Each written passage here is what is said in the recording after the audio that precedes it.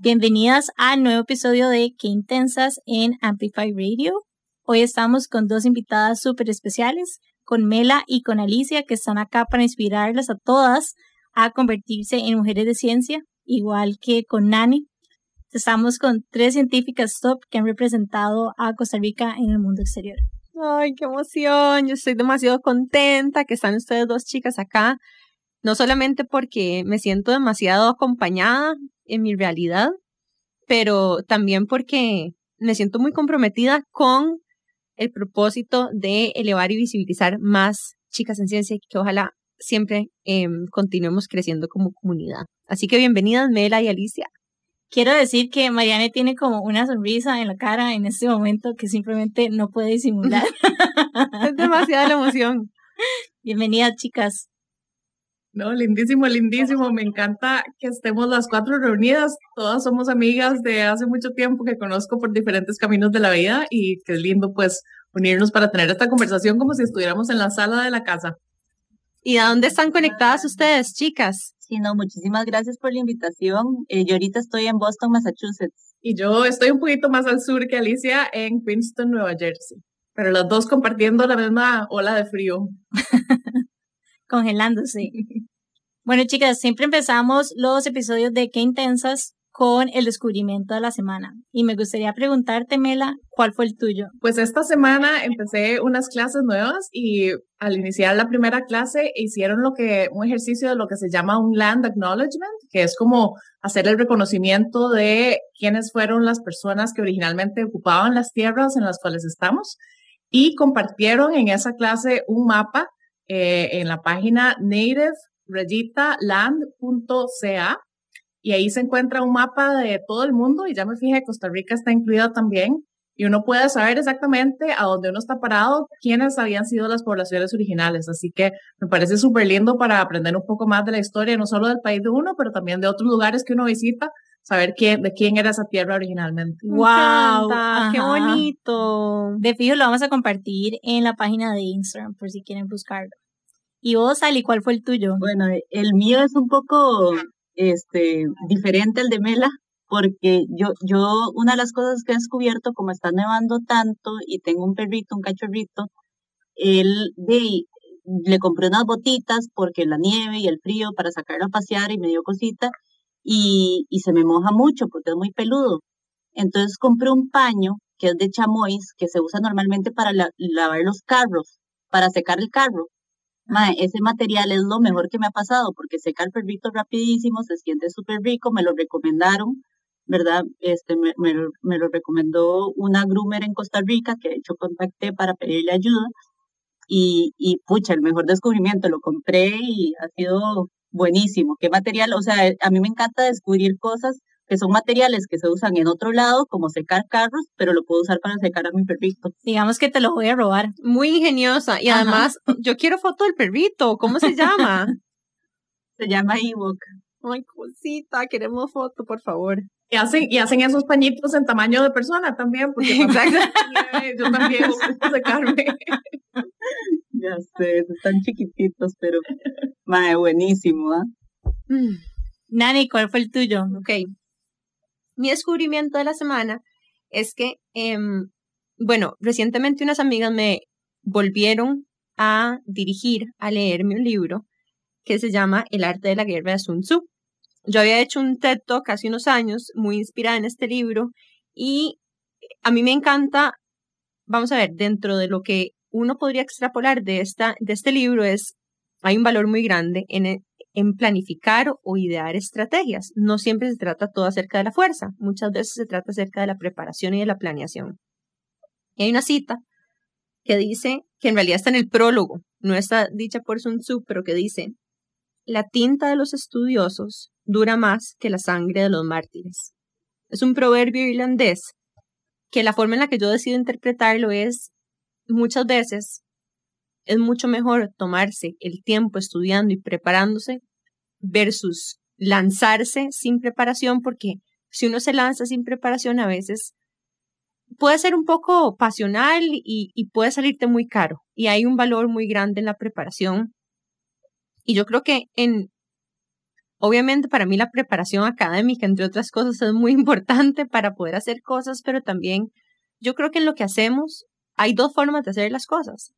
Uno es un poco más lanzado, que tiene un elemento importante de valentía, pero que también sin permitir que se vaya demasiado en overthinking, hay un valor muy grande en la preparación de las cosas. Entonces estoy esta semana interiorizando mucho eso, en especial cuando tenemos que desplegar proyectos grandes, que es algo que yo veo acercarse en mi futuro en los próximos 6 meses, y confiar en que ese proceso de preparación, si lo hago de forma conectada y consciente y despierta desde muchos puntos de vista, me va a crear muchísimo valor y me va a tal vez como proteger, según yo, de cositas que tal vez no pude haber visto si me hubiera lanzado de manera más impulsiva. Entonces estoy amarrando esa impulsiva en mí.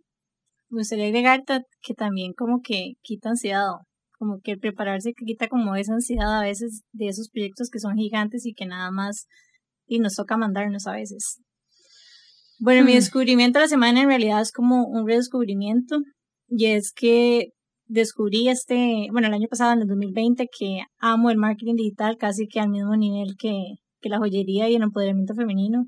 Entonces, eso es un montón para que, eso es un montón, para que entiendan. O sea, la rayita está muy arriba, y como que la semana pasada nada más como que lo abracé y me decidí meter en una certificación de marketing digital que amo y que me emociona demasiado, que ya ahorita empieza. Y aparte como que redescubrí Facebook Blueprint, que es un muy buen recurso para todas las personas que tengan emprendimientos o que tengan marcas personales, como ustedes también, que quieran mercadearse. Entonces básicamente son clases gratis de Facebook y patrocinadas por Facebook, y después vos puedes hacer como las certificaciones, o sea, los exámenes, digamos, para obtener las certificaciones respectivas. Están súper fáciles de hacer, son como pequeñitos, entonces uno puede ponerse como la meta de hacer como uno por día, porque literalmente cada curso es como 5 minutos. Entonces, las que quieran, vayan a verlo, está súper valioso.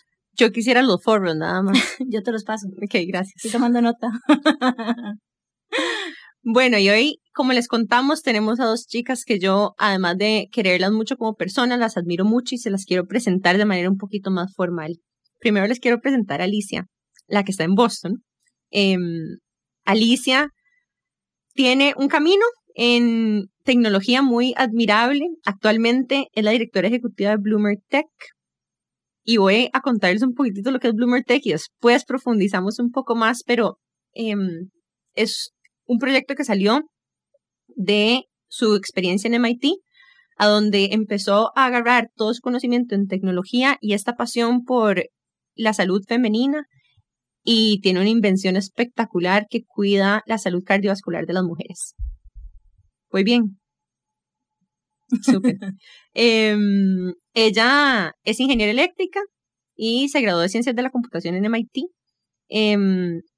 Y su investigación se enfocó en biomarcadores cardíacos que se generaban a través de digamos, sistemas digitales y computacionales. Recibió una beca en el MIT Legatum Fellowship y recibió el premio MIT Graduate Women of Excellence Award. Trabajó en, demasiadas cosas. Ha sido reconocida como una innovadora en el cuidado de la salud de los 40 menores de 40 de MedTech Boston. Está súper celebrada, súper intensa, por supuesto. Antes de estar en MIT, estaba en la industria de semiconductores, como por ejemplo HP y Teradyne, que también me parece tan bonito que hayas hecho esos saltos, y me encantaría saber cómo hiciste esos saltos, porque no siempre donde uno está ahora, ¿verdad? Es algo que se puede planificar. Primero uno va navegando, ¿verdad?, por los caminos que la lleva la vida y luego logra uno muchas veces encontrar este proyecto con el que conecta más desde el propósito. Y es parte de la Junta Asesora Técnica de Mente en Acción, que es una organización aquí chivísima en Costa Rica de mujeres en tecnología, que ojalá podamos invitarlas también a Meli al podcast un día de estos y que nos cuente más de eso. Alicia, bienvenidísima al podcast.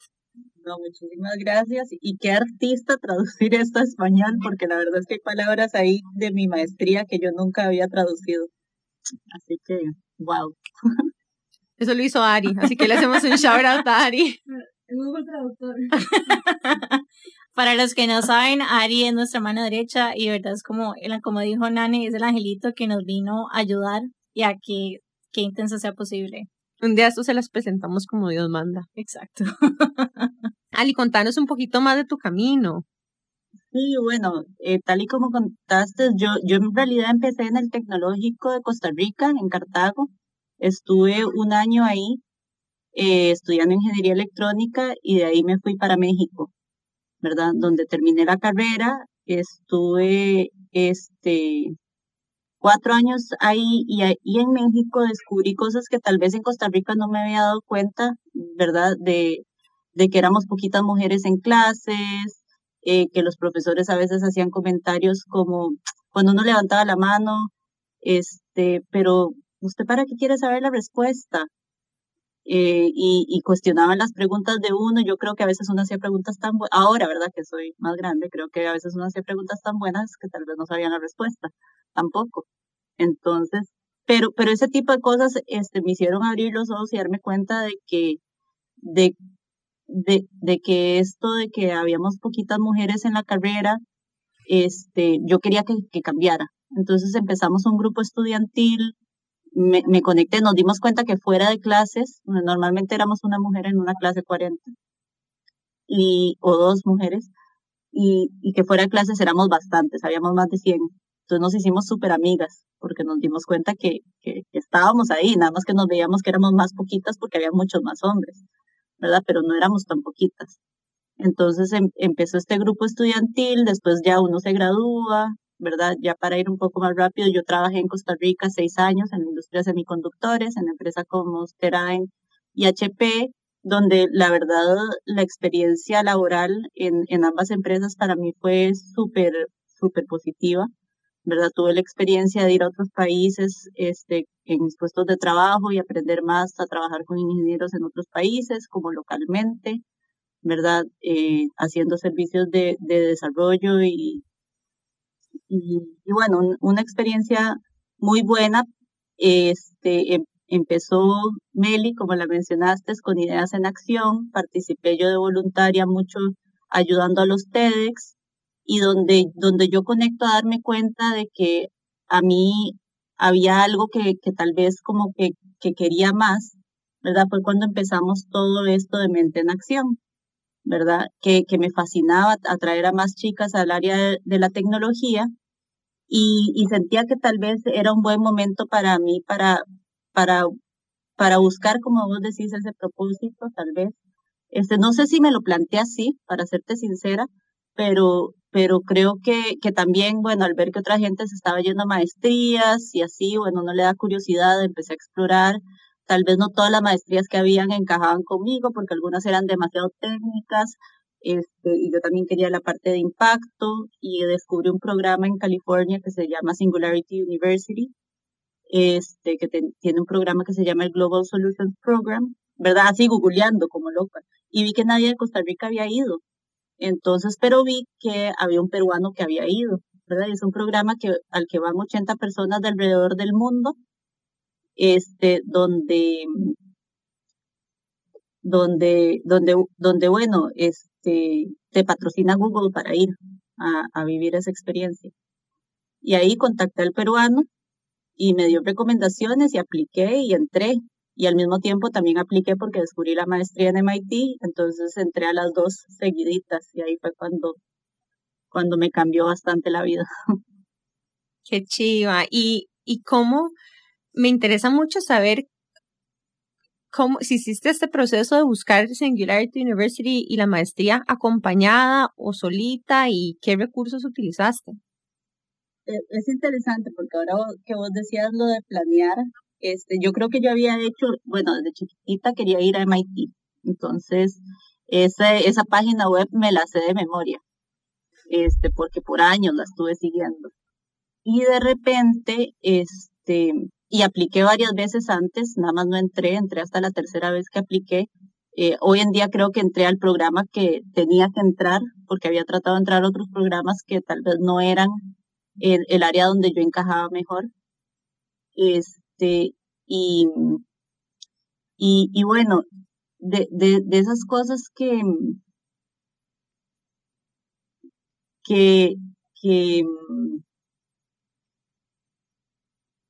en ese proceso pasan, ¿verdad? Digamos, yo me acuerdo muy perfectamente cuando vi este programa en MIT al que apliqué, porque como yo estaba tan intensamente siguiendo esa página, apenas lo descubrí, me di cuenta que 3 días después era el deadline para admisión. O sea, tenía 3 días y pedían el examen de inglés, que hay que ir a un centro a hacerlo. Y yo no tenía ese examen de inglés, entonces decidí llamar por teléfono a preguntar si podía entregar eso después, sí. Entonces hablé con el director del programa, ¿verdad? Porque ya decidí llamar por teléfono, ¿verdad? Preguntar. Y me dijo, pero yo escucho que usted habla bien inglés. Y yo, sí, yo sé, pero me dice, y tienen que hacer un examen.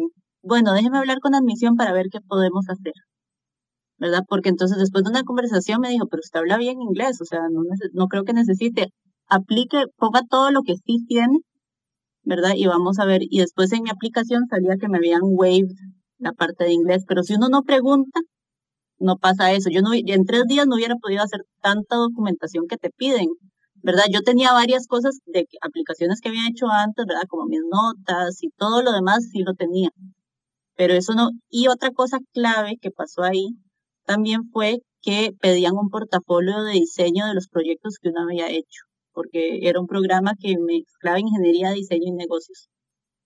Yo nunca había hecho un portafolio de nada.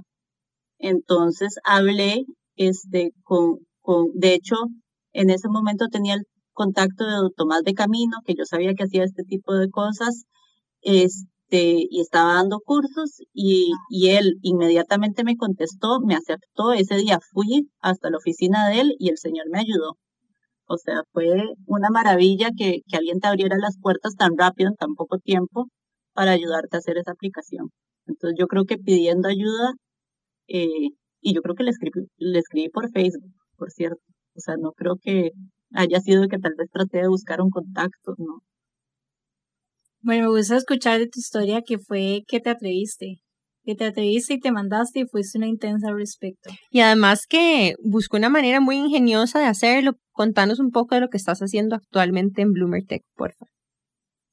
Así, bueno, nuestra empresa, como vos comentaste, estamos enfocadas en la salud cardíaca de las mujeres, ¿verdad? Y esto porque nos dimos cuenta de que por muchos años no se estudiaba el cuerpo de las mujeres, y el conocimiento acumulado del cuerpo de hombres no necesariamente beneficia a la salud de las mujeres, ya que hay evidencia que nuestra fisiología es diferente, ¿verdad? Entonces, hay un hueco en el tratamiento, en el diagnóstico de las enfermedades cardiovasculares, que son la causa número 1 de muerte, y de las cerebrovasculares, ¿verdad? Que son la causa número 1 de discapacidad. Entonces, este hueco nos dimos cuenta que ahorita que todo el mundo está hablando de medicina personalizada, de salud digital, ¿verdad? Y que se usan los datos para poder hacer estos algoritmos, ¿verdad? Muchos de los algoritmos y de las herramientas que se están desarrollando son con datos que existen, una vez más, acumuladas más que nada de los hombres, porque solo 1 de cada 4 participantes de clinical trials son mujeres. Entonces, para poder hacer buenos algoritmos y buenos tools que vienen, necesitamos más datos de mujeres. Entonces, por eso pusimos sensores que se integran fácilmente a la ropa, ¿verdad? Y lo pusimos en el brasier de las mujeres, porque ninguna de nosotras salimos de la casa sin ponernos el brasier, ¿verdad? Entonces, como un dispositivo médico, realmente es una muy buena herramienta para recolectar data sin hacerte sentir que estás enferma, sino que es algo más en tu día a día que te ayuda en el área de la salud. Y y pues con esto podemos acelerar el proceso de desarrollar las mejores herramientas de medicina personalizada para ellos. ¡Ay, qué chiva! ¿Y cómo hacemos para traernos eso a Costa Rica? Sí, bueno, obviamente estamos en proceso y uno teniendo las raíces ahí siempre piensa en cómo hacer que llegue a Latinoamérica. Igual ahorita tenemos que pasar todos los retos que implican ser un dispositivo médico. Como aprobación por la FDA. Exactamente. Ok, qué chiva. ¡Ah, qué emoción! No puedo esperar para que profundicemos un poco más en esto. Chicas, nos vamos rápidamente a un corte comercial y ya casi volvemos con la historia de Mela. Quédense en sintonía por Amplify 95.5. ¡Qué intensidad! Mariana y Jimena en un espacio lleno de realidad compartida. ¡Qué intensas! En Amplify. Amplificando tu mundo. Amplify Radio 95.5. La voz de una generación. ¿A qué no sabías? En Amplify 95.5 este y todos los lunes de 6 a 6:30 de la tarde. El programa donde te contamos los aspectos interesantes, raros, curiosos u ocultos de temas cotidianos o que a simple vista parecen burdos. ¿A qué no sabías? Ya estamos de vuelta. ¡Qué intensas! En Amplify Radio. ¡Qué intensidad! Bienvenidas de vuelta. Estamos hoy con Alicia Chong y Melania Guerra como invitadas de nuestro episodio de hoy. Se me había olvidado decirles que la razón por la que estas dos chicas están hoy en nuestro episodio es porque esta semana, el jueves 11 de febrero, se celebra el Día de la Niña y la Mujer en la Ciencia y la Tecnología. Chicas en STEM, este es nuestro día. Entonces queríamos celebrarlo teniendo a dos chicas fabulosas, ticas en STEM, que además están haciendo cosas impresionantes y muy, muy valiosas para nuestra humanidad, para el planeta y para la salud de las mujeres. Queremos presentarles ahora a Melania Guerra, Mela, también conocida como la tica polar en redes sociales. Si no la siguen, tienen que seguirla ya. Y bueno, les cuento un poco de Mela. Y tiene un currículum súper extenso, pero les voy a dar nada más como las joyitas. Mela es ingeniera mecánica de la UCR. Luego se fue a hacer una pasantía en el Johnson Space Center en la NASA, a donde, bajo la tutela de Franklin Chang Díaz, aprendió de su pasión por el espacio, entre otras cosas. Luego sacó una maestría y doctorado en oceanografía en Scripps de la Universidad de California en San Diego. Se fue a trabajar como investigadora en la Universidad de Cornell y en la Universidad de Washington. Y esto es algo que de hecho las tres compartimos, que las tres somos investigadoras.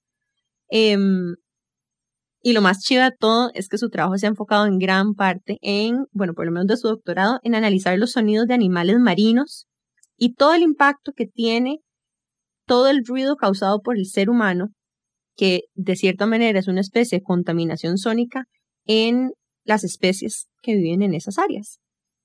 Más recientemente, su carrera científica empezó por un rumbo de diplomacia científica y nosotras también tuvimos un momento de conexión ahí porque las dos hicimos un programa de diplomacia científica en Washington, a donde de hecho Mela me inspiró a aplicar hace un par de años. Y ahorita está continuando su carrera. De hecho, trabajó también en las Naciones Unidas, ya enfocada un poco más en diplomacia científica. Y Mela, contanos un poco más de la maestría que estás haciendo ahora. Es que tu tercer, cuarto título es una cosi. Me encanta. Gracias, Dani. El otro día me encontré el carnet de la UCR de 1997 y lo junté con todas los IDs, las identificaciones de las otras U's que he tenido, y me dio tanta nostalgia ver cómo la evolución de todas las universidades y los centros académicos en que he podido tener el privilegio de trabajar y de estudiar. Ahorita, como decís, estoy en Princeton. Fui aceptada para este programa ejecutivo de una maestría en políticas públicas y la estoy enfocando en cómo puedo aprovechar y elevar el conocimiento científico para influenciar a los tomadores de decisiones y la creación de políticas públicas. El programa es, el grupo de los compañeros, somos poquitos, somos solo 13. Hay muchísima libertad de elección de los cursos, así que cada uno puede elegir su currículum como uno quiera. y lo estoy combinando mucho en la parte de desarrollo, democracia, ciencia. Este año, por supuesto, con el tema del COVID, hay mucho sobre la influencia de la ciencia de la salud en la toma de decisiones y, por supuesto, también la parte de cambio climático. Entonces, estoy aprendiendo muchísimo sobre la parte complicada de traducir ese conocimiento científico para que sea influyente en personas que tienen motivaciones muy diferentes, las económicas, las sociales y los datos duros también de la ciencia. O sea, si no me ven, yo estoy haciendo un corazón con las manos. No puedo más. Yo no les puedo explicar la cara de Mariana. O sea, la madre estoy simplemente como no puede fangirl. parar de sonreír. Pero bueno, yo de verdad no sé nada de ciencia, pero estoy súper agradecida de estar aquí con las dos y en realidad me gustaría que ustedes fueran como un ejemplo, o bueno, en realidad son un ejemplo, pero que ustedes nos contaran un poco más de cómo fue que empezó todo. O sea, cómo se dieron cuenta de que ustedes querían estudiar ciencia y que no querían hacer otra cosa. ¿Qué fue ese momento? No sé si en su infancia o cómo fue que empezó. Para mí sí fue un momento como muy, que lo tengo muy marcado. Cuando tenía 5 años, mi abuelito me regaló un libro sobre el descubrimiento de Troya, de la ciudad de Troya, y el arqueólogo que fue el que hizo el descubrimiento. Y me impresionó, fue como la primera vez que me di cuenta que había trabajos en los cuales la gente no estaba en una oficina de 9 a 5. Y entonces yo no sabía exactamente que eso era ciencia, yo no sabía cuál era el título, pero sí entendí que había personas que tenían vidas súper aventureras y haciendo descubrimientos, y pues más adelante me di cuenta que el canal para hacerlos era la ciencia. Y al mismo tiempo, en esa época estaba como muy presente en los medios, por supuesto, los primeros viajes de Don Franklin al espacio y también los programas de Jacques Cousteau cuando llegaba a la isla del Coco y todos los lunes en la noche el programa del Planeta Azul. Entonces, ese tipo de personas que sin darme cuenta eran hombres, se volvieron mis ídolos y por dicha crecí en una casa en que nunca me hicieron darme cuenta de que ellos eran hombres y yo era mujer y que ahí había un desconecte. Y fue hasta que llegué a la universidad que me di cuenta, como Alicia también, que era una de 5 mujeres entre 350 hombres y que las mujeres habían encontrado obstáculos en poderse identificar con esos modelos a seguir. Muchas gracias por compartírmela. Me gustaría preguntarte a vos, Ali, ¿cuándo fue que te diste cuenta? Que quería estudiar ingeniería. Yo creo que hay muchos diferentes momentos en la vida donde uno se da cuenta de las cosas que le gustan, ¿verdad? A mí en realidad ciencia en sí, la clase de ciencia nunca me gustó, pero matemáticas sí me gustaba. Sí, a mí la clase en sí nunca, o sea, no te puedo decir que era algo que me emocionaba, pero la clase de computación sí me gustaba mucho. Creo que el hecho de que la gente me decía, ay, usted es buena en mate, ¿verdad? Mis papás, a veces jugando tablas de multiplicar y así, yo me sentía que yo era buenísima, ¿verdad? Entonces, y después, como tengo familia peruana, nosotros viajábamos a ver a mis abuelitos y yo tenía un Nintendo, ¿verdad? Pero cuando yo llegué a Perú y lo conecté para jugar con mis primos, se me explotó porque el voltaje en Perú es 220 y en Costa Rica es 110.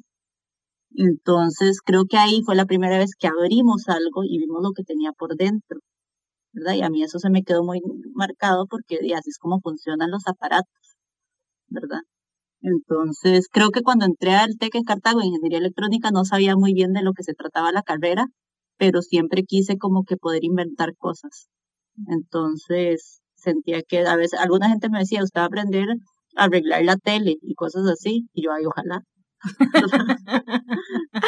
Qué risa que digas eso de que la clase de ciencias no te movía tanto, porque yo tengo una confesión que hacer y es que a mí no me iba tan bien en biología, en el cole. De hecho, no me iba para nada bien, según yo, ¿verdad? Según yo me sacaba Mariana, como ajá, ¿ves? O sea, Cogí física también, porque a mí tampoco me iba muy bien en biología. Pero yo escogí biología, incluso hice biología en bachillerato internacional y toda la cosa, pero no me iba tan bien. De hecho, me iba mejor en mate. Y recuerdo y quiero contar una historia de una de las mujeres más influyentes en mi vida que se llama Rosario Morera. Ella era profesora de cálculo y de matemáticas en la escuela. ¿Vos también la tuviste? Sí. Rosario Morera para mí, profesora. demasiado buena profesora. y me motivó mucho a creer que yo era muy capaz, y luego justo después de eso hice mate 125 en la UCR, que en ese momento nos daban el chance de hacer mate 125, después cálculo 1001 como parte de las selectivas del cole. Las que me están juzgando por ser una nerda, las estoy escuchando en la mente, pero resulta que para clase de cálculo tuve un profesor que junto con 2 o 3 amigas, cuando estábamos estudiando los teoremas de cálculo de Gauss, empezaba a contarnos que es que a Gauss le decían el príncipe de las matemáticas.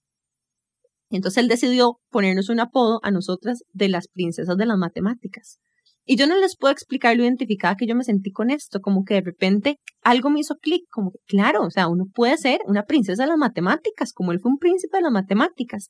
Y fue algo tan insignificante y hasta como vacilón, tan influyente en mi vida, porque de repente, o sea, ya se sentía como posible y femenino y hasta coqueta las matemáticas. Yo no sé por qué a mí me hizo tanto clic eso, pero bueno, me identifiqué. Entonces quiero hacerle un shout out específico a esas personas que realmente para mí también me influyeron mucho a la hora de tomar la decisión de qué quería estudiar.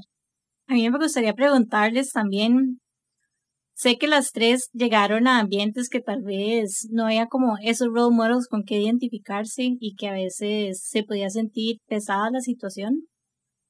Me gustaría preguntarles qué fue clave para ustedes, o sea, qué les ayudó a seguir adelante, qué les motivó a seguir su pasión. Creo que en mi caso, definitivamente, ¿verdad? Ha habido y siguen habiendo todavía espacios y momentos en los cuales soy o la única que no habla inglés como idioma materno, o como la más joven, o la única mujer. Hay siempre muchísimas situaciones en que soy como una excepción, si no es que todas las excepciones juntas al mismo tiempo, ¿verdad?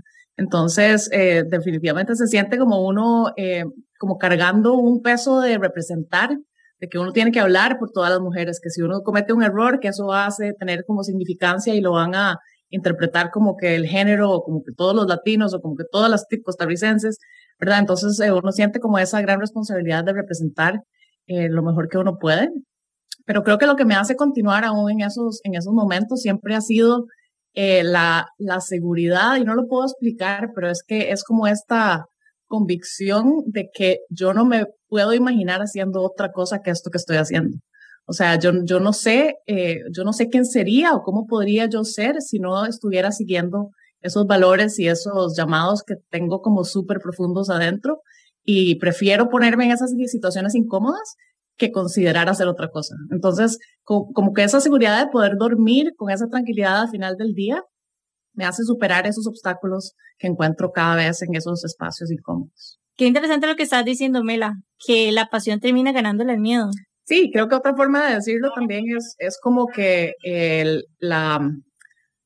como que el confort de quedarme haciendo algo que yo hubiera sentido fácil, no lo siento como suficientemente retador, y prefiero ponerme en esas situaciones incómodas, en algunos casos hasta físicas, y por eso creo que el aspecto de ir al Ártico o Antártica es como una metáfora tan tangible de verdad de lo que estoy haciendo como en mi vida normal, digamos, de irme a estos espacios incómodos, porque allá por supuesto es incómodo en el aspecto físico, uno está mareado, uno está con frío, uno está pasando horas sin ver el sol o sin ver la noche, y al mismo tiempo estar mentalmente retado. Entonces, creo que esa combinación me hace sentir viva de una manera que es bien, bien difícil de explicar. Y Mela, cuando vos hablas de estas experiencias en el Ártico, ¿podés llevarnos un poco a cómo alguien estudiando cosas del espacio empieza a estudiar oceanografía? ¿Cuál es la conexión entre esas cosas? Y si puedes incluso contarnos un poco de qué hacías en el día a día, cómo es estar ahí.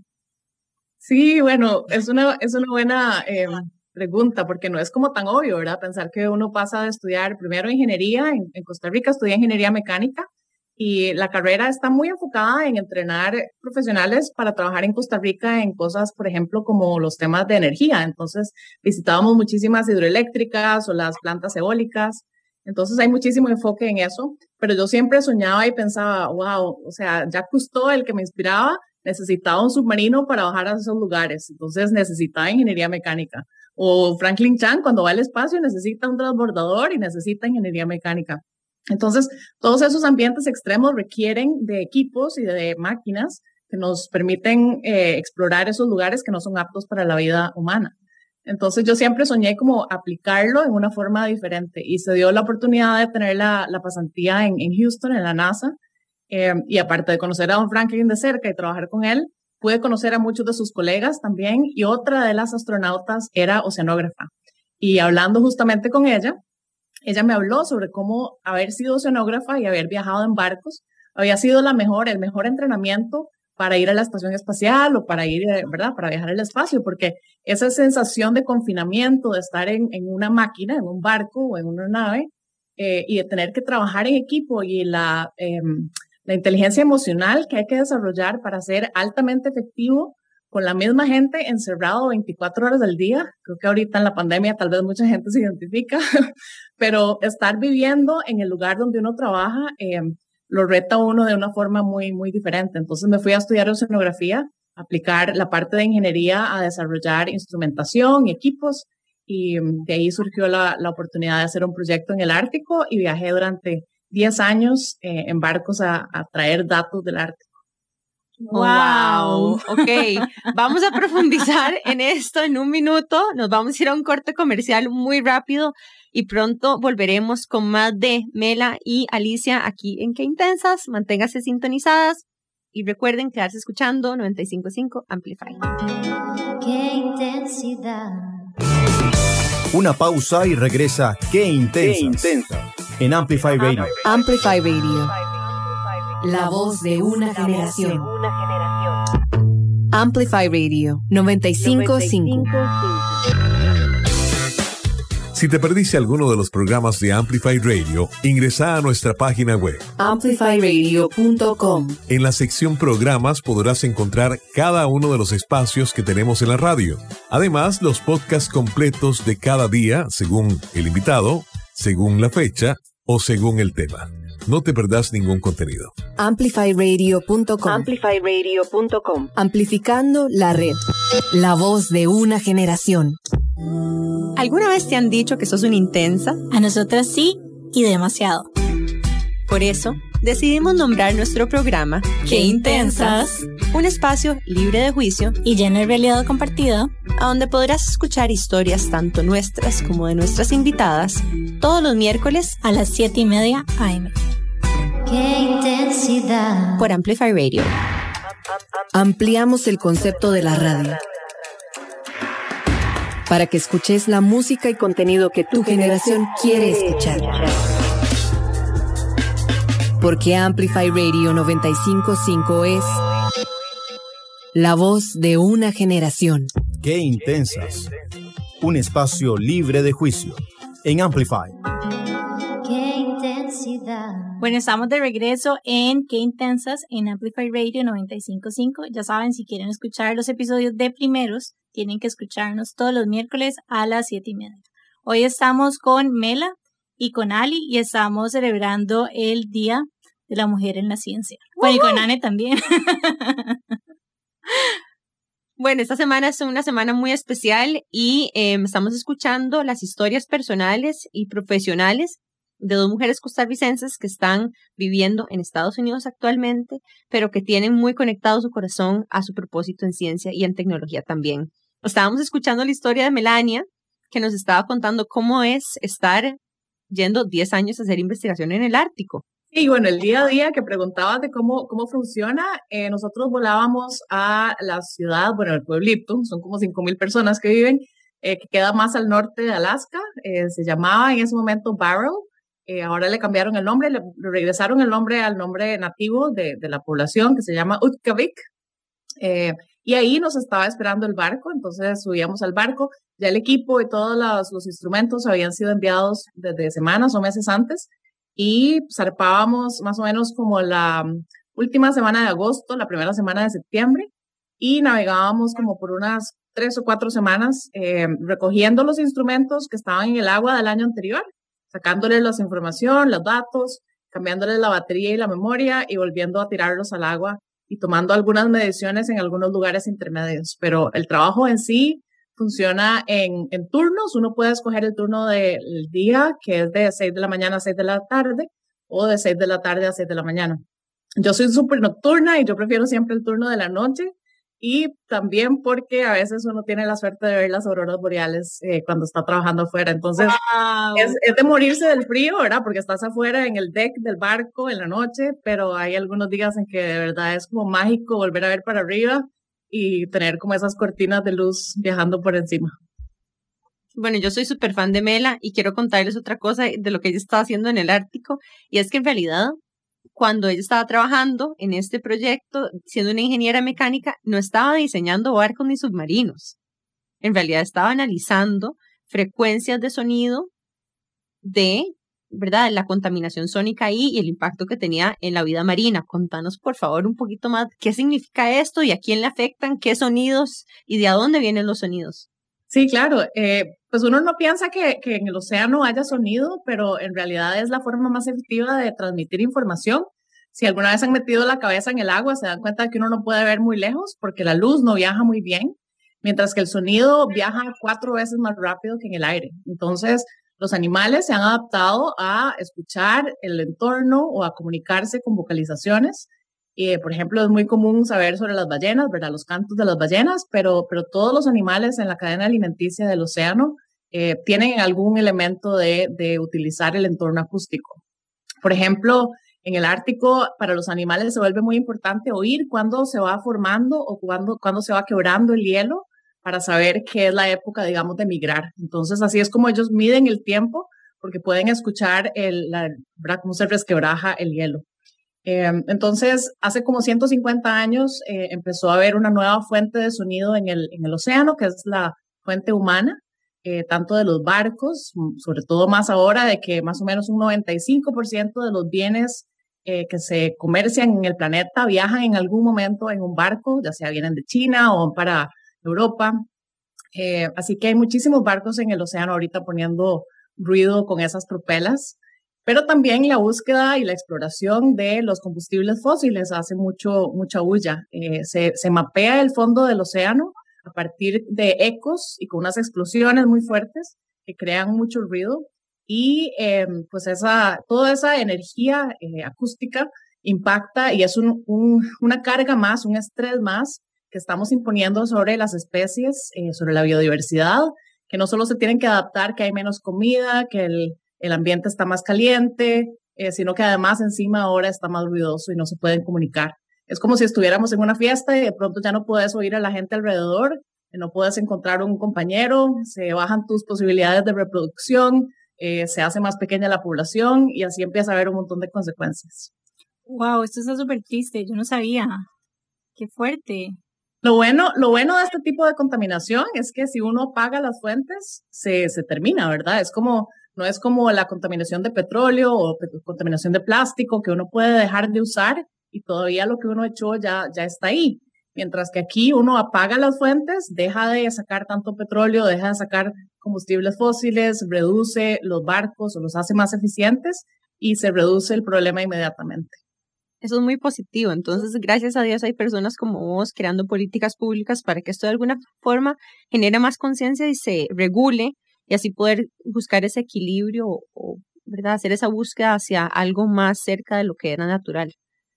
Sí, a mí siempre me gusta decir como que mi vida anterior era escuchar las voces del mar y que ahora ¿verdad? Como representante, como diplomática, ahora soy como la voz del mar. Entonces ahora me gusta llevar esas voces que antes escuchaba a los espacios de toma de decisión, porque es increíble si uno piensa que el planeta es 70% océano y cuando uno va a los espacios como las Naciones Unidas, cada país tiene sus sillitas y su banderita y el océano nadie habla por él. Así que yo quiero considerarme como la embajadora del océano. Qué divino. Y Ali, te hago una pregunta a vos, porque cuando nosotras estábamos hablando con vos antes del episodio, vos usaste una frase que decía, conecta con tu corazón. Contanos un poco más. Usa tu corazón. Uh-huh.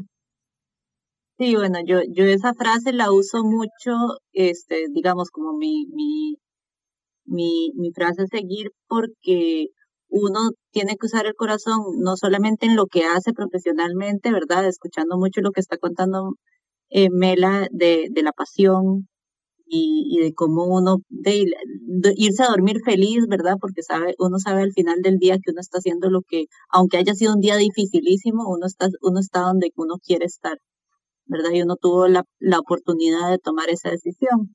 Entonces sí, usar tu corazón para esas direcciones, ¿verdad? Cómo tomar esas decisiones difíciles en diferentes puntos de tu vida, ¿verdad? En algún punto de mi vida, cuando yo me gradué de MIT, tuve que tomar la decisión difícil de empiezo mi propia empresa y me voy hacia esto o busco trabajo, ¿verdad? Y nunca he empezado una empresa por mí misma, menos en el área tecnológica, con todos los retos que trae el área a la que escogí meterme, ¿verdad? Y yo había venido de MIT con beca. Entonces, salirme de los dormitorios de la universidad a buscar casa fue el primer reto que tuve, porque aquí se necesita tener para pagar renta un mes de depósito, un mes hay que pagar como 4 meses de renta para poder alquilar un lugar. Yo no tenía plata para eso, entonces la gente, cuando yo pregunté, ¿verdad?, entre gente conocida para ver cómo hacía, me dijo, ¿por qué no busca trabajo y ya? Pero a mí ya me habían dicho muchas veces, si usted empieza a trabajar, poco emprendedora va a ser porque hay que enfocarse, ¿verdad? Entonces yo decidí tomar el riesgo, vivir incómodo un tiempo, ¿verdad? Vivir en casas de varias gente por una semana y ahí estuve hasta que logré encontrar cómo estar un poco más estable, ¿verdad? Entonces esa frase en ese lado de usa tu corazón, pero también en el lado del corazón de usa tu corazón en el área personal y física, ¿verdad? Físicamente usa tu corazón, hay que hacer ejercicio, hay que caminar, hay que vivir estilos de vida saludable, ¿verdad? Cómo tratamos a nuestro corazón y en el área de la salud, que es el área que nosotros estamos enfocando, ¿verdad? Si estás haciendo cosas de riesgo, hemos escuchado desde chiquititos que fumar es malo, ¿verdad? Y efectivamente es muy dañino para tu salud cardiovascular. Entonces lo que puedas hacer es muy difícil dejar de hacerlo, pero vas a agregar años a tu vida si lo dejas de hacer lo antes posible, ¿verdad? Entonces ese tipo de cosas, ¿verdad? De cuidarse, lo que nos dicen los doctores. Y chicas, me gustaría preguntarles a ustedes, ¿qué retos han ustedes enfrentado? Que ya sea las chicas que están estudiando estas carreras en STEM, probablemente estén viviendo, o las que quieren estudiar este tipo de carreras, se irán a enfrentar y qué consejos les podrían dar ustedes a ellas. Creo que para mí el reto más grande, y esta pregunta me la han hecho antes, que cuál ha sido como el reto más grande y que si fueron esos espacios de los hombres, y creo que el reto o el impedimento más grande ha venido más bien de adentro. Ha sido como esa voz que me dice que no puedo, que esto ya es más grande o más difícil que lo que podía hacer. Mi familia y mi mamá siempre tienen una anécdota vacilona de que yo lloraba la noche antes del primer día de clases hasta como noveno, o sea, todas las noches antes, porque yo había hablado con los compañeros de que iban una generación arriba y ellos me decían, es que sexto grado es el más difícil. Entonces, claro, yo la noche antes de empezar sexto grado, yo lloraba y lloraba y decía, es que sexto grado es el más difícil. Y llegaba a séptimo, es que séptimo grado es el más difícil. Y entonces me vacilaba, porque cuando iba a empezar el doctorado me decían, ¿y qué? El doctorado es el más difícil. porque entonces esa voz de adentro siempre me ha hecho sentir como que, pucha, la gente cree que yo soy mejor de lo que, es que yo no soy tan buena como ellos creen, y es que fue pura suerte haber llegado donde había llegado, pero esto que estoy haciendo ya no me lo merezco. Entonces creo que el reto más grande es eso, y el día que pude ponerle un nombre y que supe que eso era el síndrome del impostor y que gente que yo admiro lo ha sentido también, y empezar a hablar como más transparentemente de estos temas con otra gente en otras áreas, y compartir con otros esa sensación y no sentirse uno solo, creo que es algo que yo espero que se esté abriendo y discutiendo más, con más transparencia, porque de verdad que eso nos bloquea mentalmente y nos limita más que otras cosas externas. No, yo estoy totalmente de acuerdo con eso y que cuando uno descubre el síndrome del impostor es como que uno se da cuenta de que esto es lo más normal, que a todo el mundo le pasa y que uno tiene que dejar de ser su propio obstáculo. A mí de las cosas que también encontrar que, o descubrir, ¿verdad? Porque cuando a uno le preguntan quién es tu ejemplo a seguir, ¿verdad? Es una pregunta bastante difícil y normalmente la primera persona que uno se le viene a la mente es la mamá de uno, ¿verdad? O sea, yo creo que ese es entonces yo desde chiquitita siempre trataba de pensar, ok, aparte de mi mamá, ¿a qué otras mujeres exitosas conozco, verdad? Entonces, es increíble porque hoy en día mi mamá escribe un libro que se llama Tica sin miedo, entonces es como que ella misma vio esta necesidad y escribió sobre 27 mujeres súper exitosas en diferentes áreas. Entonces es como que ese trabajo que yo hacía siempre de buscar ejemplos a seguir, porque yo te puedo encontrar mujeres que admiro en diferentes áreas, porque uno siempre a las diferentes personas que conoce puede encontrar cosas que uno dice, wow, yo esto quiero aprender de usted. Y yo creo que eso es lo que yo les recomiendo, ¿verdad? Busquen, ya ni siquiera se trata, yo creo que el mundo en el que vivimos está rodeado de ciencia y tecnología, ¿verdad? Ya no es opción, nuestro mundo es bastante digital, ahorita con la pandemia se volvió aún más digital que antes, ¿verdad? Entonces es como que ahorita que contabas al principio del marketing digital, a mí me fascina ver esas cosas, ¿verdad? Porque antes hablaba solo de marketing, entonces ahora vemos estos cambios y estas morfologías entre ciencia, tecnología y otras áreas. Y así vamos a seguir, ¿verdad? Cada una de ustedes se puede inventar algo, un campo inclusivo nuevo, mezclando cosas que les gustan. Entonces busquen qué es lo que les gusta. Como la diplomacia con la ciencia. Exacto. El día que descubrí que había un hombre y que había gente que hacía ese trabajo, yo era como se me explotó el cerebro también. A mí hay una, digamos, en la exploración incluso como de el comportamiento humano, la filosofía asiática y la ciencia y la tecnología, que son áreas que para mí también me mueven mucho. Recuerdo que a mí me pasó esa sensación como de estar así mind blown cuando descubrí algo que se llama un electroencefalograma portátil, que es como una diadema que lo que te mide son las ondas cerebrales, y yo la que compré fue una que se llama Muse, que tiene un app que te ayuda a meditar en tiempo real y te da retroalimentación en sonido mientras meditas, para ayudarte a entrar en esa zona de, digamos, meditación o de alpha brainwave, que es el estado, digamos, fisiológico de la meditación. Y cuando yo descubrí eso, dije, ya, esto es, además tiene un open source, entonces vos puedes utilizarlo para hacer investigación para lo que quieras. Entonces, para las chicas que además quieren explorar un poquito más este mundo más etéreo de la meditación y la espiritualidad combinado con ciencia y tecnología, las invito a que busquen este aparato, se llama Musa, de hecho, en Google y en Amazon. Tiene una versión vieja y una nueva. Yo tengo la vieja, es más que suficiente, así que por ahí les dejo también ese tip si quieren explorar. Es bastante chiva. Bueno, yo quiero cerrar como resumiendo como mis enseñanzas de este episodio. Y primero, es como que el crecimiento no es lineal. O sea, básicamente ustedes anduvieron como en un montón de cosas diferentes al mismo tiempo y el crecimiento se fue dando poco a poco. Y lo otro que me llevo también es como abrazar la autenticidad y eliminar como esas etiquetas tal vez que a veces asociamos a cómo nos tenemos que ver en un futuro y llegar y decir, ok, yo puedo ser científica y puedo ser también oceanógrafa y puedo ser, o sea, como todo lo que me dé la gana hacer, puedo serlo y lo puedo combinar de la manera que yo quiera. Y ya, o sea, y abrazando quién soy y cómo me veo y cómo todo. Mela está levantando la mano. Y no, solo quiero que hagamos como un momento de reconocimiento. Creo que Alicia dijo la palabra privilegio hace un rato y estoy completamente de acuerdo. O sea, tenemos todas esas capacidades de soñar todo lo que queramos ser, pero es un privilegio las que hemos podido hacerlo. O sea, el hecho de que yo tengo una familia, que tengo un país al que puedo regresar como un plan B si las cosas no me funcionan acá, que si hay una emergencia alguien me puede rescatar o me puede atajar. Todas esas cosas son privilegios. Creo que los que tenemos esos privilegios tenemos que aprovecharlos para tomar riesgos. No todo el mundo tiene la capacidad de tomar riesgos. No todos pueden lanzarse a hacer un emprendimiento porque tienen otras prioridades, otras cosas que tienen que atender. Entonces, nosotras, las que tenemos esos privilegios, tenemos que aprovecharlos para saber tomar riesgos que ayudan y aportan a otras personas. Sí, con ese privilegio, mejor dicho, viene mucha responsabilidad. Entonces, por eso es que yo también admiro tanto y conecto tanto con esa frase que Alicia habla, de verdad, de volver a conectar con el corazón a la hora de permitir que ese anhelo interno y esa conciencia de nosotras mismas, de nuestro cuerpo, de escuchar, la compasión, que cuando yo pienso en compasión me quiero tocar el pecho donde está el corazón también, de la misma forma que cuando pienso en empatía me lo siento ahí.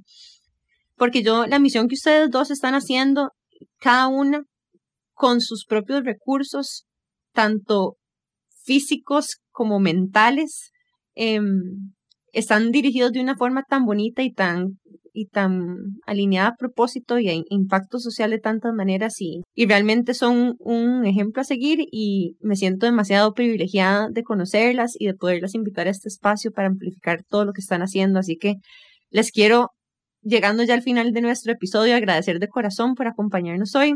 Me siento demasiado ilusionada y feliz de que nos acompañaron hoy y de verdad miles de gracias a las dos. Me gustaría preguntarles cómo pueden encontrarlas en Instagram. En mi caso, estoy como Tica Polar. También estoy en Facebook igual. Está un poco abandonado. Esta maestría me está abrumando, entonces no he puesto mucho contenido, pero espero poder retomarlo eventualmente. ¿Y vos, Ali?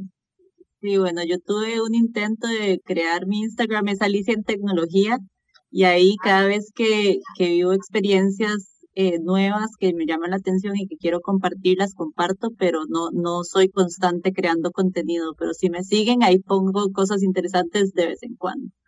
En Twitter me pueden encontrar como Chong, Guerra, ahí sí posteo un poquito más sobre lo que hacemos en la empresa. Pero en Alicia en Tecnología se pueden encontrar cosas interesantes de ciencia y tecnología que son experiencias que a mí me llaman mucho la atención.